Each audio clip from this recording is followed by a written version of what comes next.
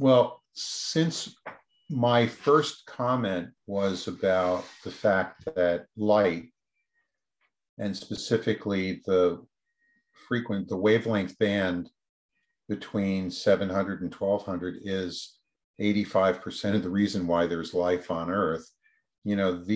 This approach of using light in a very conscious, strategic way to provide health benefits now can be seen as kind of the next wave in the evolution of healthcare, and the next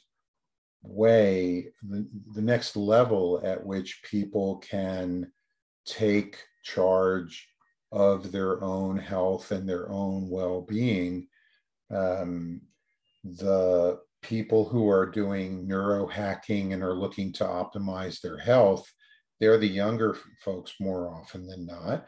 The older folks are looking at ways to sustain their level of cognitive and physical functioning, and they can use this technology for that purpose. And I think that for those people who see that they're starting to have a problem with memory or cognitive functioning, to actually have a non-drug, non-invasive, safe, and affordable way to self-administer their own way of protecting their memory and protecting their brain, that becomes a very important and valuable reason to be listening to what we have to say today. Perfect. This is the Roscoe's Wetsuit Neuro Podcast, the neurohacking show where we teach you how to optimize your cognition. Keep up to date at roscoeswetsuitneuro.com. Now here's your host, Toby Passman. All right, welcome everyone to a new episode of the Roscoe's Wetsuit Neuro Podcast. I am your host, Toby Passman. On the show with us today, we have a special guest, Dr. Marvin Berman. Dr. Berman, if you guys are longtime listeners of the show, you might remember he was all the way back episode 28, just as the show was getting started, he came on. So we're glad to have him back. We're going to speak a lot about photobiomodulation today. To give you guys just a brief background on Dr. Berman, he is a neurotherapist and neuroscience researcher focusing on non-invasive treatment options for neurodegenerative and psychiatric disorders. He's a neuropsychophysiologist and organizational consultant in private practice in Philadelphia and internationally.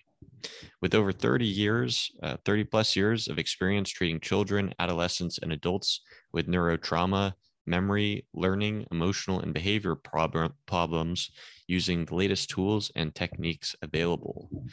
And he's presently the co-principal investigator evaluating the clinical efficacy of transcranial near-infrared light stimulation's ability to alter the progression of neurodegenerative disorders, including Alzheimer's, Parkinson's disease, TBIs, and ADHD. So Dr. Berman, super excited to have you back on the show. Thanks, Toby. It's good to be here. Yeah. So tell me, what was your introduction into, photobiomodulation, kind of where, and actually, if you know what, let's actually just start for the listeners who maybe have not watched or listened to one of the episodes that exclusively focused on photobiomodulation. Could you just introduce kind of what it is, what the benefits are, and kind of why people should care about it?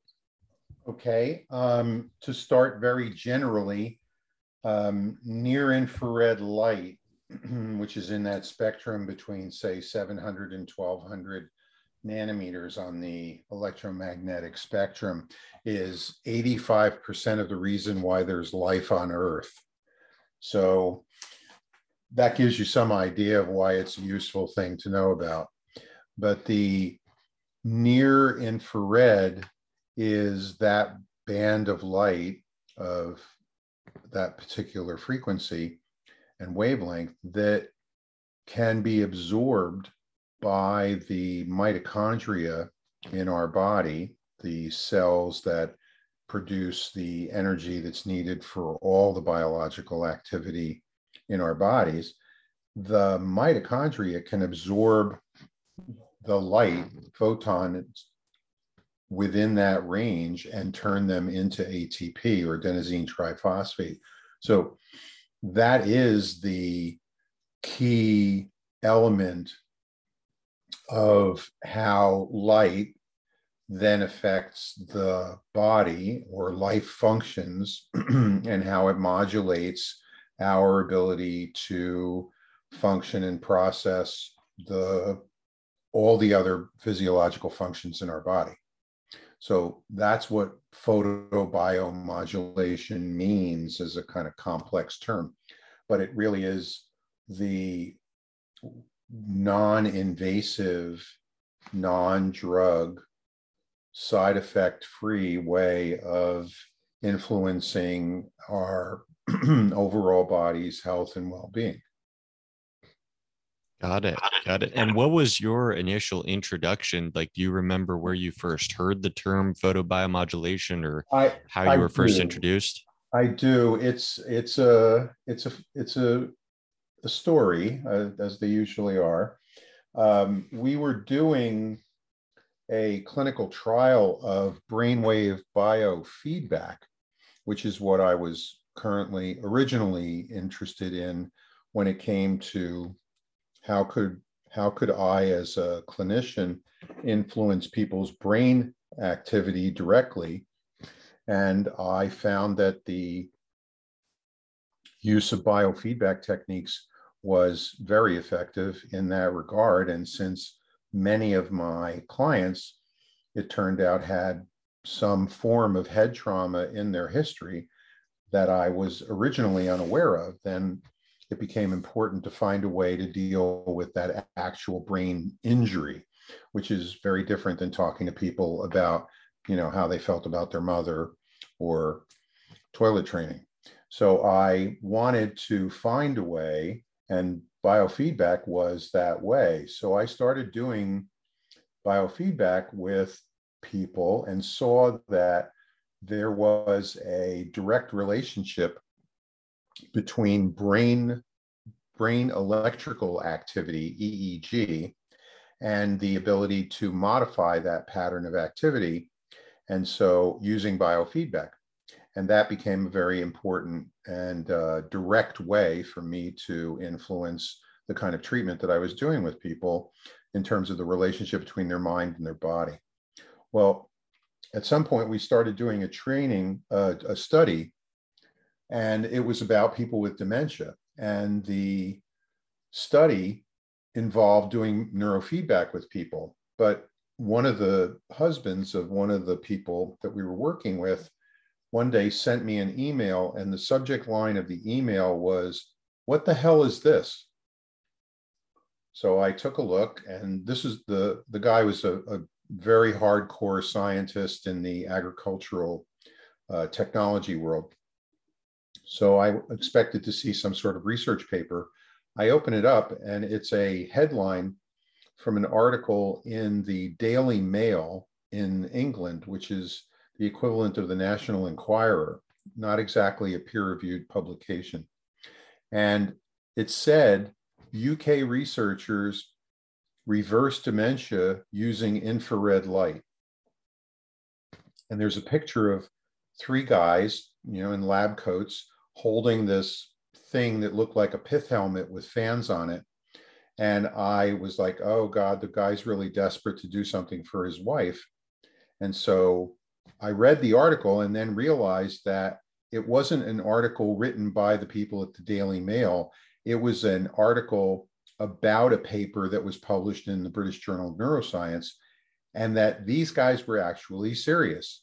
They had done an experiment using a specific wavelength of infrared light on animals, and they showed that the memory functioning of these animals that were specially bred to develop dementia quickly, that the ones that they treated with the real 1070 nanometer light, those animals significantly improved in their memory functioning compared to the other group that didn't get the real light. So I then read all the references and realized that this was a serious intervention. And I called the guy back and said, do you want me to go to England and try and get one of those weird looking helmets for your wife? And he said, well, see if they'll come here. Okay. So I called the researcher up and said, hi, you don't know me, but what would it take for you to bring one of your helmets over to Pennsylvania? And 6 weeks later, he was here with one of the helmets, and we started doing a study. And we were treating the person twice a day for 6 minutes as he directed. And about 3 weeks into the process, my research assistant came back from the morning treatment that she was doing in tears. And I was like, what's the matter? And she's like, oh my God, Mrs. High, she was so upset. And they got into such a fight. I'm like, fight? Oh yeah, she was yelling and upset. And I said, what happened? She said, oh, she was yelling about where did he decide to go visit their son and not consult her about when they were going to go? I said, wait, did she say all of that in one sentence? Because this is a woman with primary progressive aphasia. She hadn't spoken much at all for the last couple of years. And she was like, yeah, no, it was really terrible. She was so upset. And all of a sudden the phone rings and it's the husband. And he's like, oh my God, I can't believe it. She was so pissed. We had such a fight. I can't imagine. I've got my wife back. And he hangs up. And I'm just sitting there holding the phone like, what the heck just happened? And that's when it became clear that, the light was stimulating a change in this woman's brain of such significance that she was now regaining her ability to speak and process information. So that was the first inkling that this was a rather significant intervention and that we had to look at how we were going to combine it with the brainwave biofeedback. And what do you remember about what year this was? Oh, absolutely.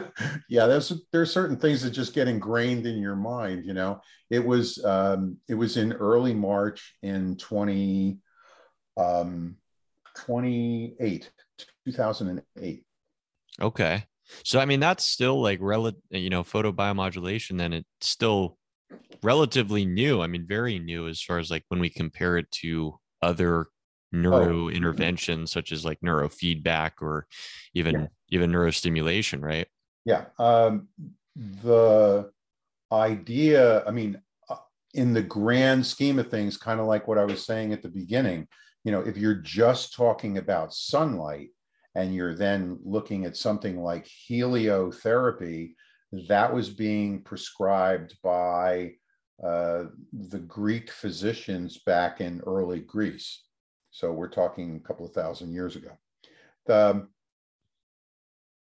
The idea of now targeting specific frequencies of light, that's been around for quite a while, but now infrared, transcranial, something like with lasers or now with LEDs, that's only been since the 1960s. A guy named Andre Mester was using lasers thinking that he was going to be able to treat cancer. And what he found was that when he shined the light on these lesions, what happened was the lesions didn't really heal that quickly, but the hair around the lesions started growing twice as fast as any other hair on the body. So he started realizing that this was a way to do hair growth, and that got a lot of popularity. But then more and more people started using lasers and then found that LEDs could perform as well, and in some cases even better and much more safely.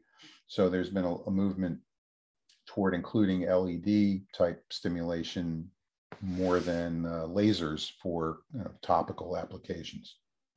Okay.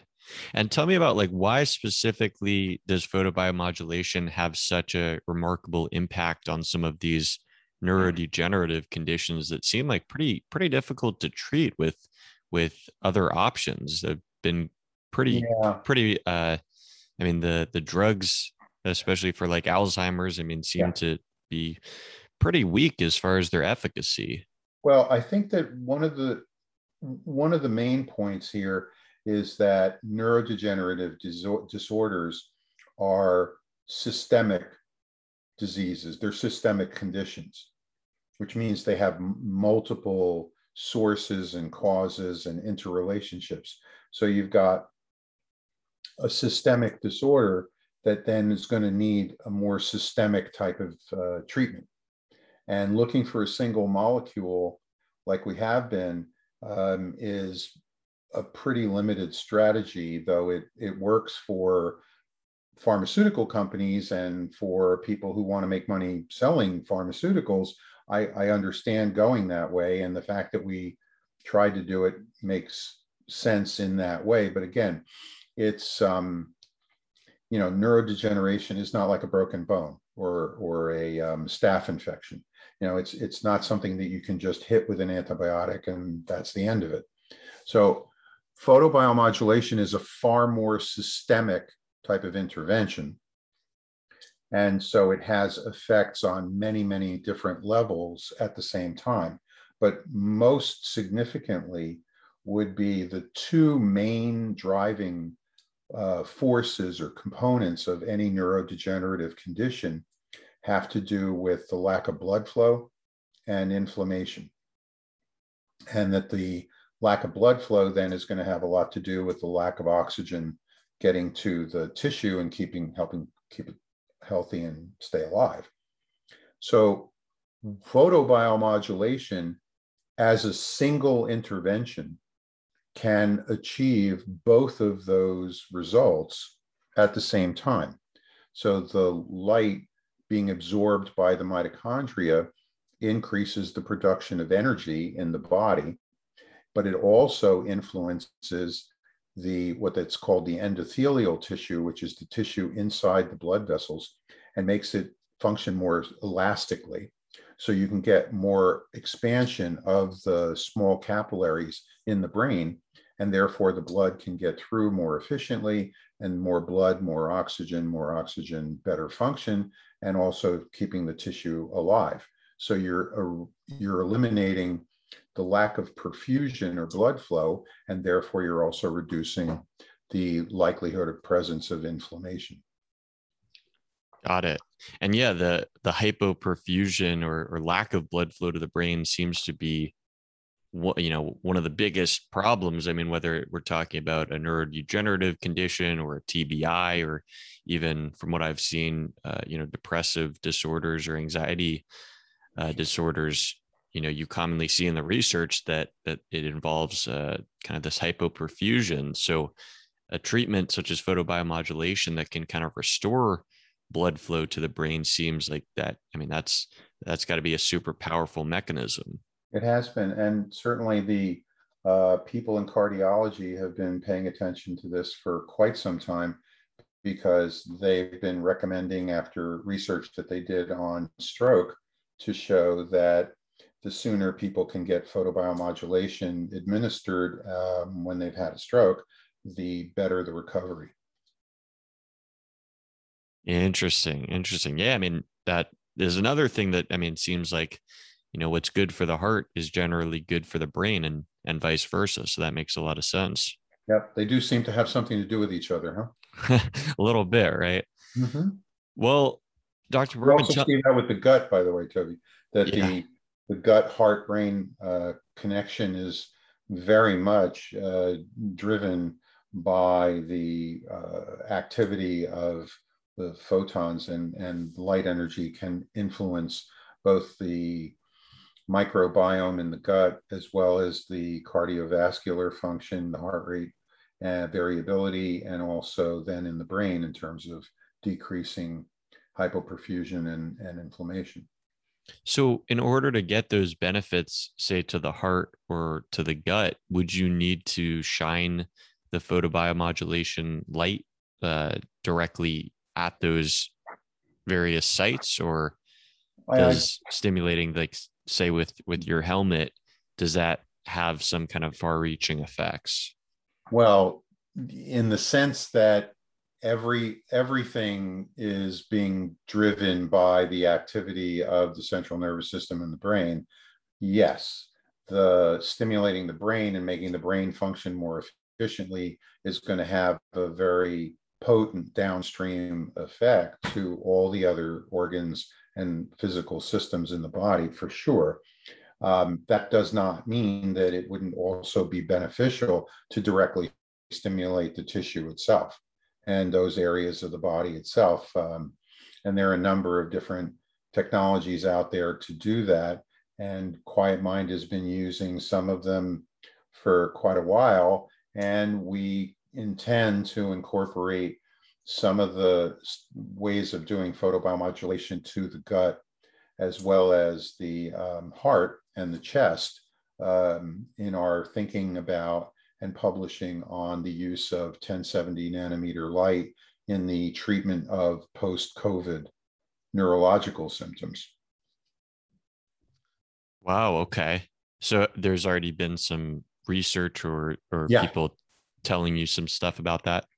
Yeah, no, we're going to be publishing a paper on the pharmacology of 1070 nanometer light in a kind of a narrative review about the different ways in which 1070 can be effective, both in terms of decreasing the infectivity as well as the virulence and the post-infection neurological symptoms. Wow, that's super fascinating.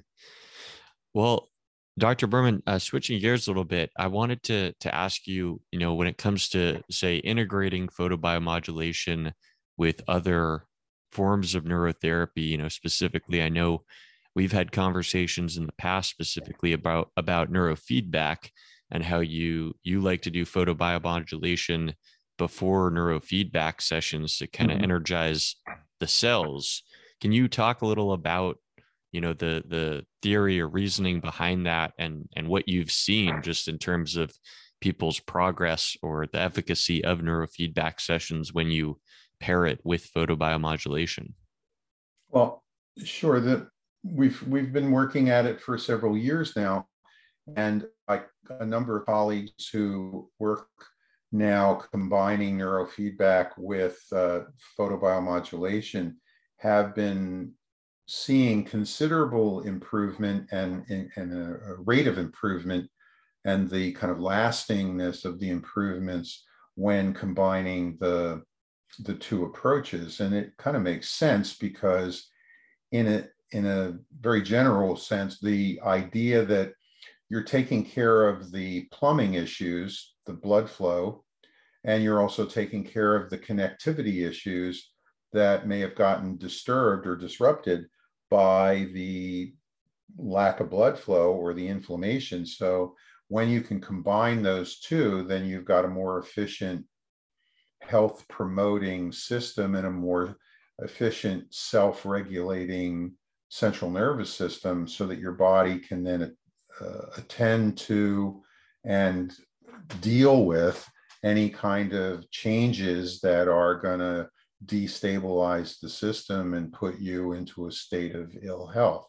And so that when we use the photobiomodulation, say, as a warm-up, is the way you might use, when I go to the gym and I run on the treadmill for a while to kind of get warmed up and get my blood flowing and get my heart rate up, you can do the same sort of thing with the infrared photobiomodulation, and then sit down and start doing a regular neurofeedback training session. That's one way to do it. And we've seen that that's improved people's rate of improvement, as well as the broader improvement in their overall health. So you've got the biological level as well as the neurological level being addressed simultaneously, and that has its own synergy value.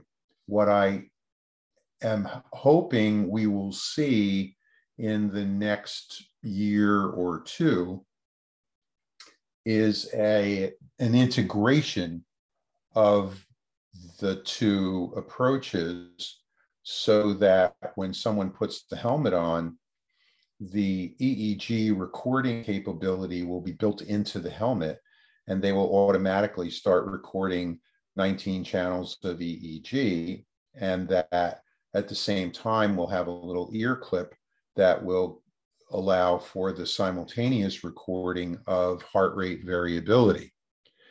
That will give us two data streams in real time that we can then use to drive the activity of the lights inside the helmet. And we can therefore provide very targeted stimulation that will move the brain activity and the cardiovascular activity more toward normal. And that'll all be automated. So we'll be able to, provide this to someone in their home, and all they're going to do is put it on, turn it on, and push a button. Yeah, that sounds amazing. So we're getting there. We've got all the pieces. We've got all the pieces laid out individually, and we're working now on the strategy for integration.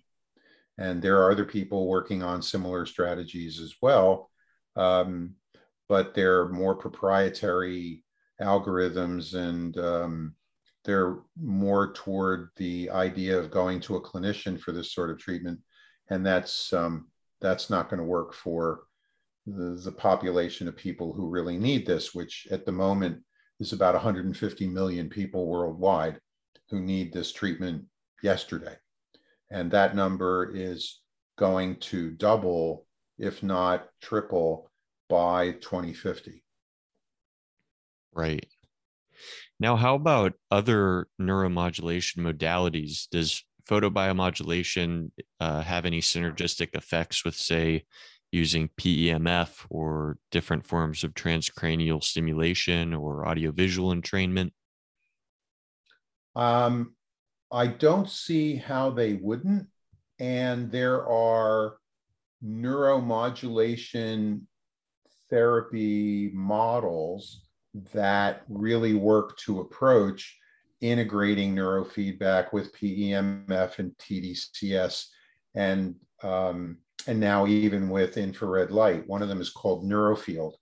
And we've been working with Neurofield for quite a number of years and think that it's a very useful system. We're adding the transcranial 1070 capability because we're now, it's now being shown that this optical window of 1070 nanometers is of particular biological value in a number of different ways, not the least of which is that it influences the intracellular amyloid as well as the extracellular amyloid. And that, by way of influencing, I mean reducing. And so the issue of amyloid production in the brain and it causing disturbances in the connection between the different neurons and the different networks, you're now able to use the 1070 as a way to decrease the overall amyloid load, both in the cells and out of the cells. And that's going to be very important going forward. But this idea of integrating the different types of neurostimulation its time has really come. And I think we now see that targeted ultrasound is a way to get influence into deeper structures in the brain without causing any kind of disturbance to the cells themselves. And that we can use PEMF and TDCS in those ways to get broader, maybe less targetable interventions and changes, but can modify the functioning of the whole brain and the whole body by using those kind of techniques in conjunction with neurofeedback and heart rate variability, which to me give you the best of neurological and cardiovascular guidance and feedback, because heart rate variability is probably the best predictor of overall cardiovascular health. And the QEEG is also then the best way to get both temporal and spatial information about what's going on in the brain in real time. Awesome. Now, I want to talk about, so in addition to like the the wavelength of light, like the 1070 nanometer. Right. I know, in terms of the frequency of light that you're actually kind of pulsing the stimulation, the photobiomodulation at, has a lot of impact. Yes. And that's something that differentiates your helmet, which is completely programmable in terms of frequencies, versus some other companies where it's a fixed, what I've seen, 10 hertz or 40 hertz.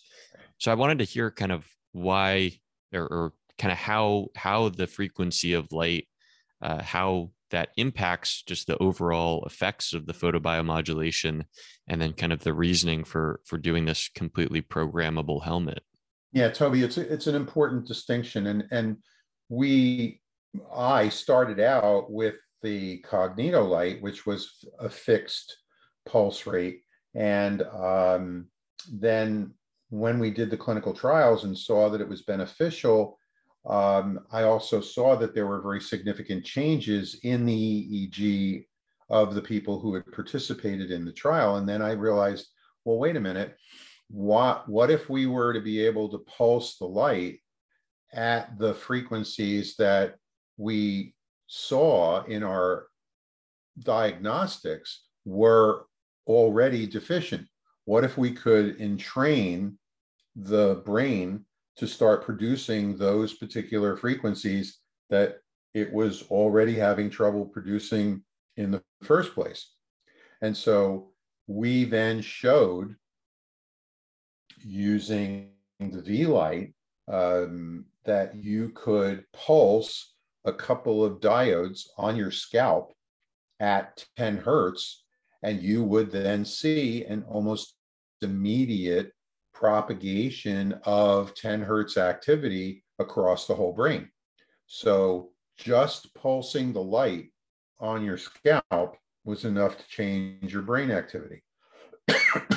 So that led me to the idea that what we really want to be able to do, and that's why I described the kind of where we want to end up before, about having the ability to entrain the EEG at the same time as we're helping with heart rate variability, because we can see that changing brain electrical activity is really the name of the game, because that's going to be the activity that helps to reconnect and renormalize the network activity in the brain.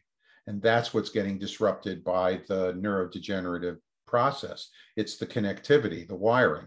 And so if you know that you can pulse light on the scalp at different points, and you can then entrain activity in particular ways, then using the diagnostics that are inherent in the software and the analysis software of the QEEG, we can then target specific pulse rates to specific areas and thereby increase the efficiency of the brain just by using the light. And having the broadest range of frequencies then becomes important, so that we can optimize that kind of intervention along with the general health promoting healing capability that is inherent to the light therapy itself.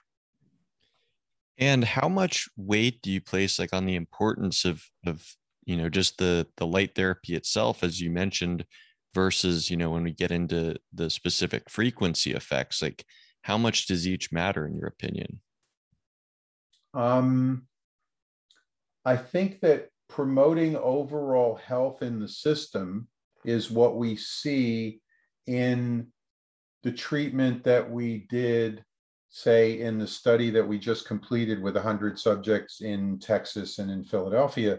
We saw that there was an overall improvement in people's health, but that their cognitive functioning only improved in certain ways, in kind of gross ways, but that the measurement of the EEG connectivity, the networks themselves, long distance and the short distance networks, their normalization didn't reach the same levels of significance as the actual power amplitude changes that happened as a result of increasing the blood flow and decreasing the inflammation. It's again back to that idea that the plumber can fix the plumbing, but if you really need to change and fix the wiring, then you really need to work with an electrician.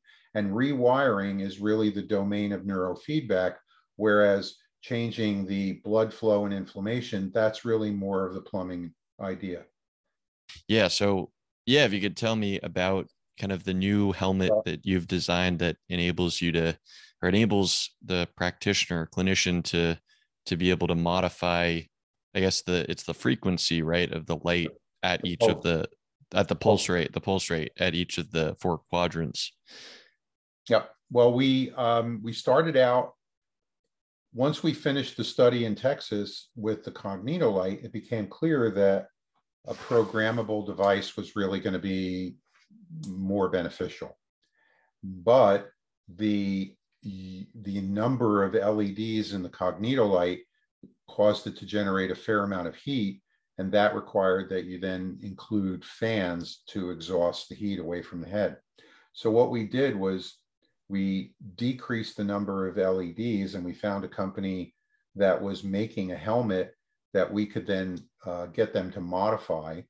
And so they modified the helmet to include the 1070 nanometer LEDs, but they also had a cable that connected to a touchscreen controller box, and you could then simply tap in the number of pulses that you wanted the light to pulse at, and from anywhere from 1 to 20,000 hertz.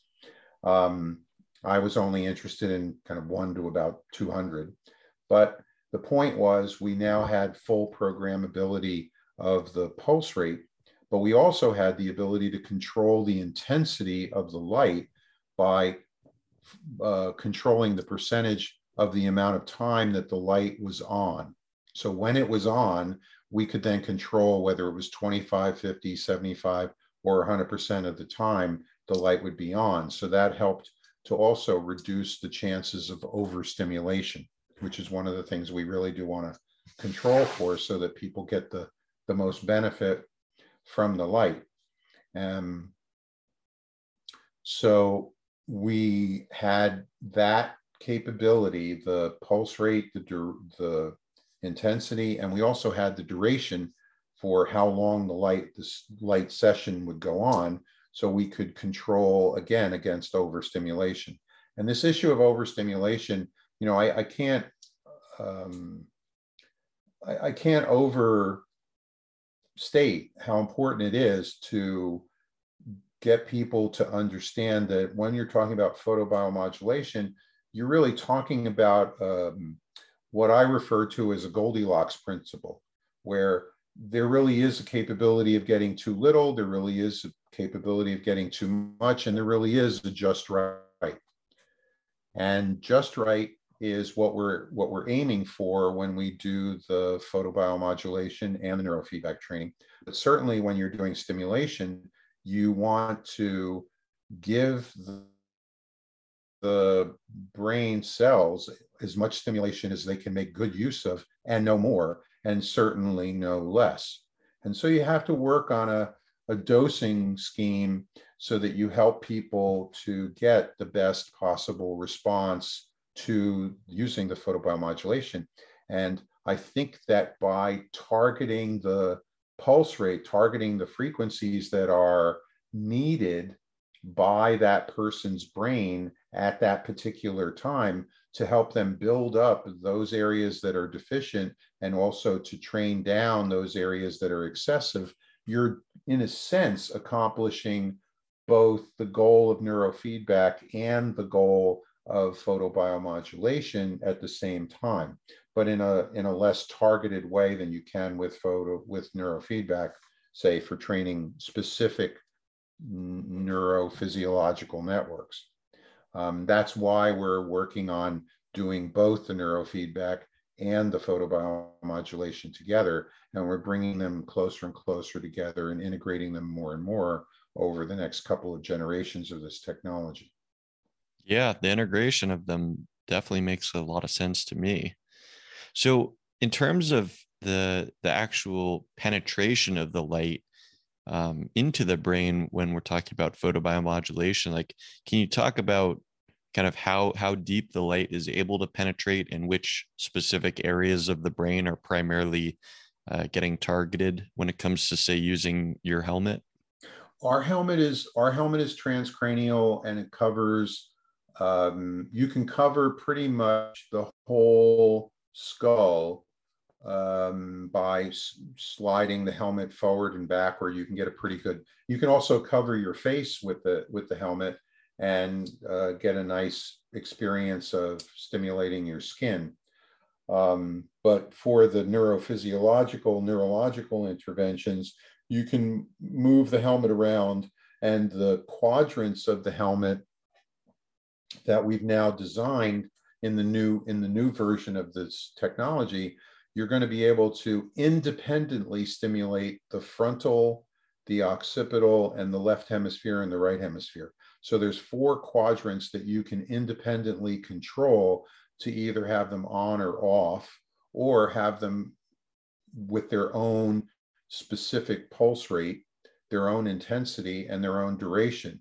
And you can build protocols using those capabilities to optimize the kind of treatment that you want to do with the person based on their quantitative EEG and their other assessment protocols that clinicians do to figure out how they're going to approach treating the people that they're working with.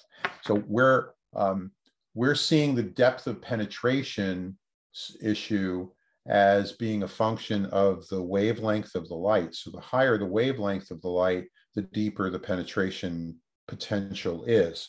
So with 1070, you can get a deeper penetration. And according to our colleagues at Durham University, who've done a lot of the bench science with us, they're talking about 3 to 5 centimeters into the cortex using the current power configuration in the Cognito light.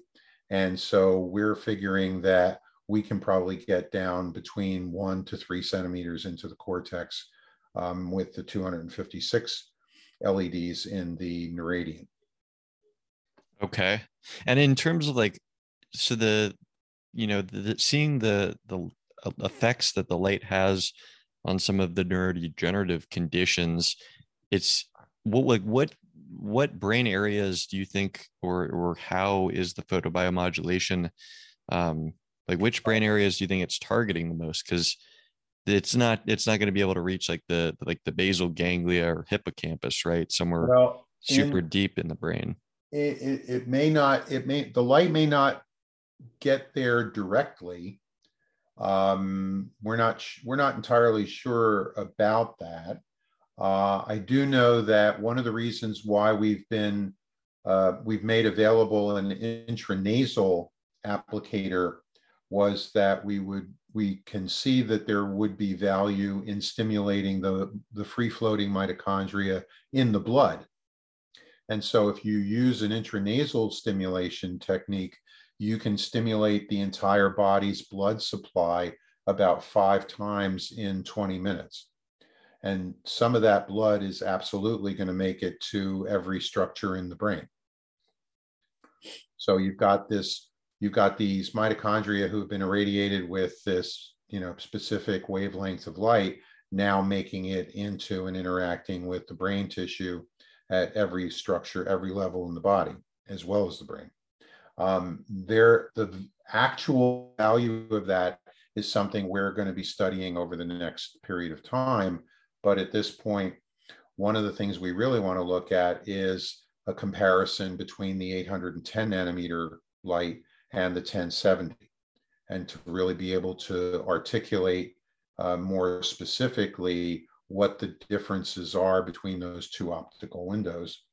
I think that in terms of what brain structures are going to be influenced, I don't know how useful it is frankly, to think about it that way, because we really want to be intervening at a systemic level, right? So we're wanting to intervene at all of the different levels in the brain, and we can do that with the neurofeedback, we can do that with functional medicine, and we can do that with a photobiomodulation.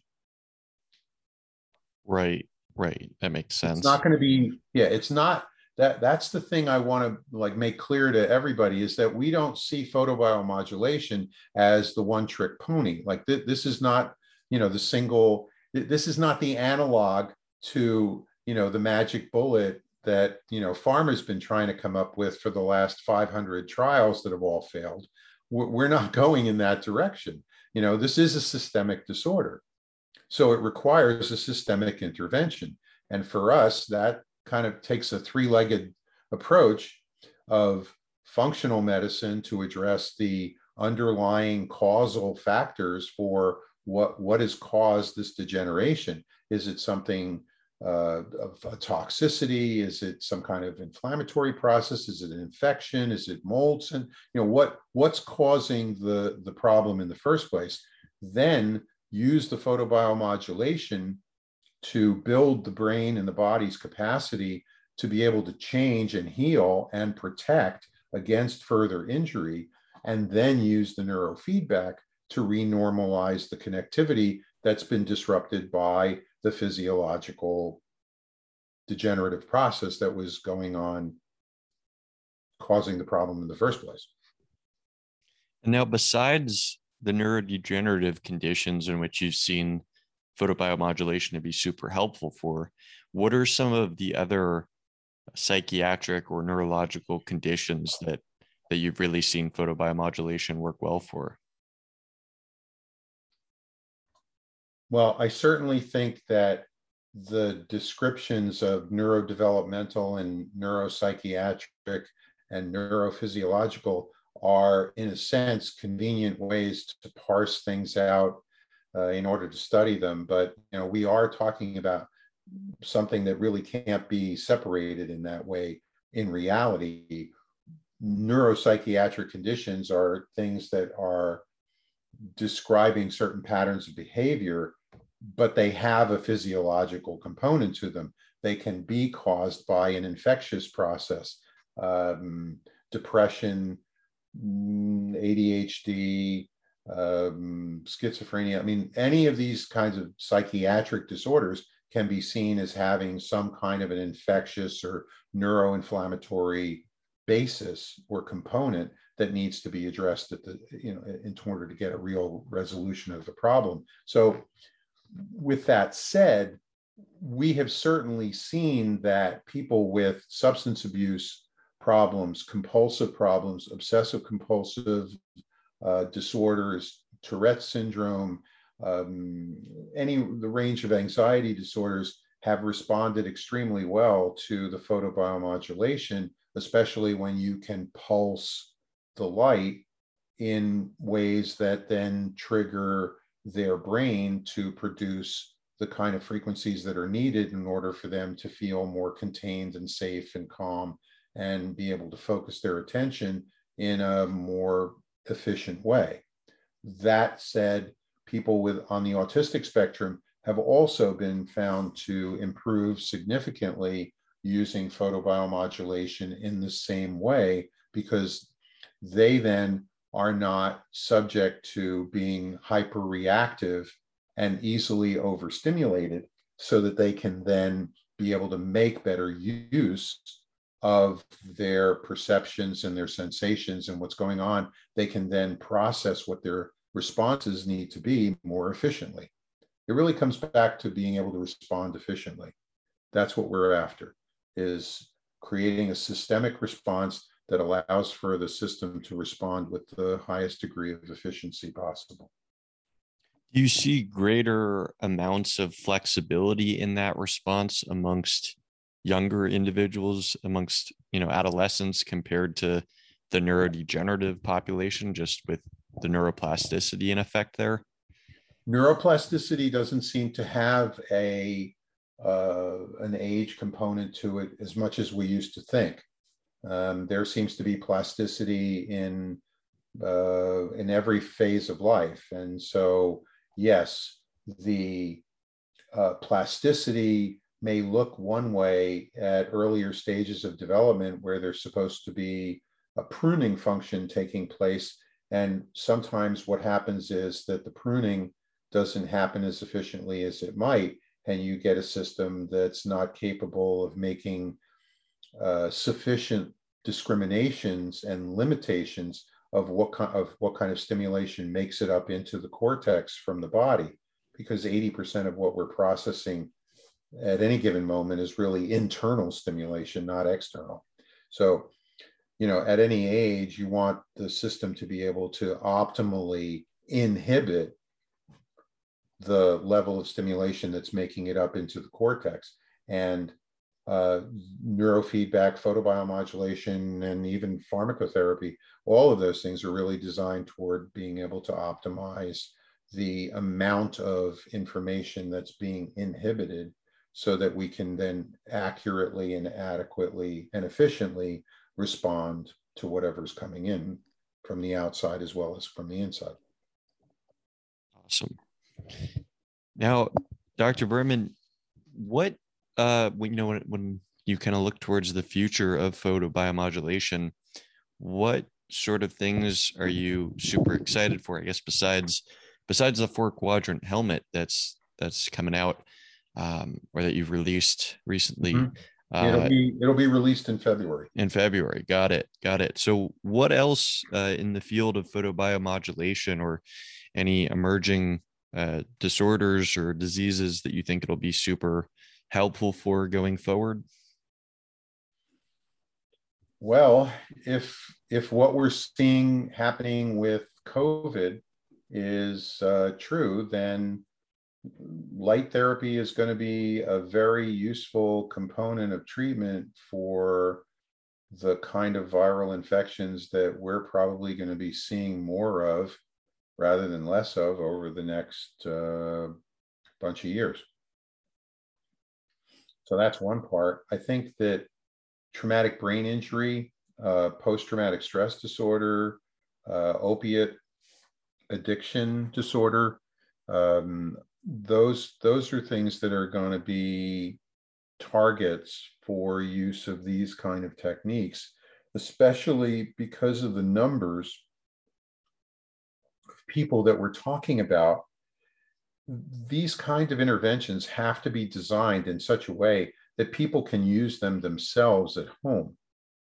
It can't be that you're going to a doctor's office to do this kind of treatment on an ongoing basis. That just economically and functionally, it just doesn't make sense. When we're talking about hundreds of millions of people worldwide who are going to be struggling with these kind of issues, you've got to have an intervention strategy that can scale to that level and also be administered very directly by the people themselves. So that's where we want to be contributing and advancing the field, so that other researchers and clinicians and government agencies and policymakers can now start to take these approaches seriously and then build both the research structures that need to be put in place, as well as the technology structures to be able to manufacture and distribute and support people using these kind of technologies all over the world. Yeah, well, I'm super excited to see, the future of this stuff, and just as we get into more and more people's hands, just, how many people can benefit and get impacted by photobiomodulation should be really awesome to see. Yeah, it is. And I think that getting clinicians involved now who are already doing neurofeedback or neuromodulation, getting neurologists to start paying attention to this kind of technology, neuropsychiatrists, but then also people in the research field to work with us on developing more and better research protocols for being able to discriminate the wavelengths that are going to be most effective, the intervention strategies that are going to be most efficient, and the ways of designing the biomedical engineering that we need to think through what's the best way to deliver this kind of technology. That's what Quiet Mind is going to be doing for the next while. And we've established a company in Ireland and Germany called Neuronic Medical Devices, and they're going to be the ones responsible for growing the commercialization aspects of this technology. So Quiet Mind can stay focused as its original mission of being a nonprofit research and development and consulting organization. So that's just in terms of plugging the commercial end of it. The Neuronic.online is the website where people can get more information and order the new 4-quadrant technology. Awesome. And how about if people want to find out more about your research or Quiet Mind, where would you direct them to? Oh yeah, we're certainly happy to respond to people's questions. And quietmindfdn.org. So it's the word quiet, the word mind, and then F as in Frank, D as in dog, N as in Nancy.org. And you can plug in a question right there on the website, and I will get back to you, or one of the staff will get back to you as soon as we can. Perfect. Well, Dr. Berman, super thankful for you to have been, on the show with us again today. And, I'm super excited to just be integrating photobiomodulation into my own company and to see, its effects. So I look forward to continuing discussing it with you. And thanks again for coming on the show. Well, you're very welcome. And I think that if we do part 3 in a year, we'll have another important part of the story to tell. Absolutely. Yeah, we'll definitely plan on that.